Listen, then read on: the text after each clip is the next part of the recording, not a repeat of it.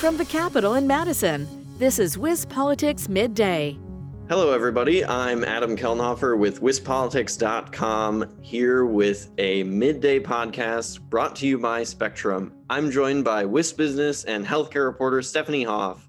So recently, Stephanie hosted an event called Hospitality Industry Stirs After the Year of COVID. That lunch hour event featured Wisconsin's eatery and alehouse leaders about a year after the economy shut down as a result of the pandemic. So they talked a lot about the recent calls to increase the minimum wage across the country and in Wisconsin.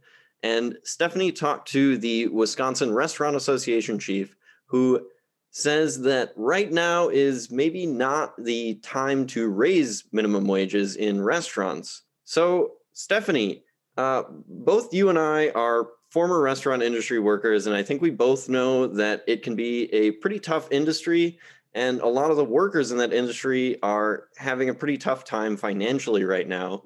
And if the Restaurant Association is saying no to wage increases right now, did they say anything about future increases? That's right, Adam. One of the questions was about minimum wage. Before we get going, though, I have to use a stat that Christine Hilmer gave, and that 1 in 3 workers started out in the hospitality industry, and you and I are part of that stat.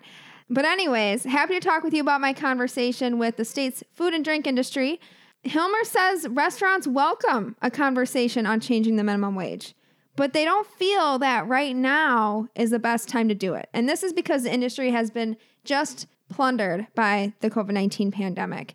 Mark Garthwaite, who is the executive director of the Wisconsin Brewers Guild, he said it's clear that Wisconsin workers cannot get by on low wages. But the current challenge is that if restaurants, taverns, or tap rooms can't be full of people, it makes it difficult to operate on such slim margins. Here's just how small those margins are, Adam. 3%. That means 97 cents of every dollar brought in is already spoken for labor, for food, or for other overhead costs. Add in capacity restrictions, such as the ones that currently exist in Dane and Milwaukee counties, and our favorite places to go out may be in the red right now. Wow, Stephanie, a 3% profit margin is definitely tight. But before we go any further, I just want to give some quick background for our listeners. The current minimum wage in Wisconsin is $7.25 per hour, and the governor's budget is calling for a phased increase of a $10.15 per hour minimum wage by 2024. So the minimum wage would slowly increase to that $10.15 amount, reaching it in 2024. And Democrats in the House of Representatives almost succeeded in increasing the federal minimum wage to $15 an hour, but they removed that provision from the recent $1.9 trillion pandemic relief package because it would have required a rule change in the Senate to pass the Senate. And Stephanie, were there any other groups that you talked to about those bills to increase the minimum wage? Did anyone talk about that? Yeah, so Tavern League of Wisconsin president Chris Marsicano weighed in. He said many of his members already pay higher than minimum wage to keep their good workers. And he doesn't think it would be fair to pay entry-level workers the same amount as employees that have already been working at that business for several years. And then additionally, higher wages could end up pricing out entry-level job seekers. It could also raise menu prices. And Wisconsinites such as myself, we are frugal people. Adam, I am very proud about my frugality. So Wisconsinites may go out to eat less if their fish dinner goes up in price. And all of this could further harm the already hurting restaurants, taverns, and brew pubs.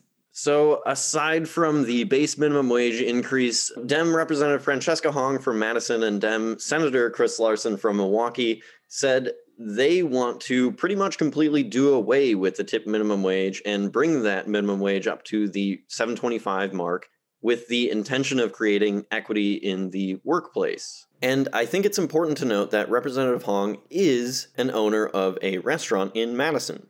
And Stephanie, did Hilmer mention anything about that tipped wage increase to you? Yes, she did. She expressed some frustration with these efforts to strike the tip credit. I think it's important to note that everybody, regardless if you are on a tipped wage, has to make that federal minimum wage of $7.25. So $2.33 is what the restaurant pays per hour for a tipped worker. But that worker has really no ceiling in what they can make per hour after tips. If that worker is not able to make at least $7.25, the restaurant would pay them up to $7.25. And Hilmer says the tip credit allows restaurants to pay higher wages than in the back of house, like their cooks, for example. And she's worried about the effort to get rid of it. Here's a little bit more of what she had to say. We know that what's likely going to happen, you eliminate the tip credit, those tips are going to be pooled with everybody at the restaurant, including the back of the house. So we know that every single effort in this country in the past couple of years to eliminate the tip credit has failed. Because once we tell the story of what it truly means to those workers who really rely on those tips as part of their compensation, they're like, wait a second, that means I'm likely to get paid less because now my tips go to all sorts of other people. Thanks again, Stephanie, for talking to us about wage increases in Wisconsin. If you want to hear more about the wage increases in Wisconsin and federally, you can head over to wisbusiness.com to watch more of the conversation that Stephanie had with hospitality leaders. Once again, I'm Adam Kellenhofer with wispolitics.com. Thanks for tuning in. This has been WisPolitics Midday. For more state government and political news, visit wispolitics.com.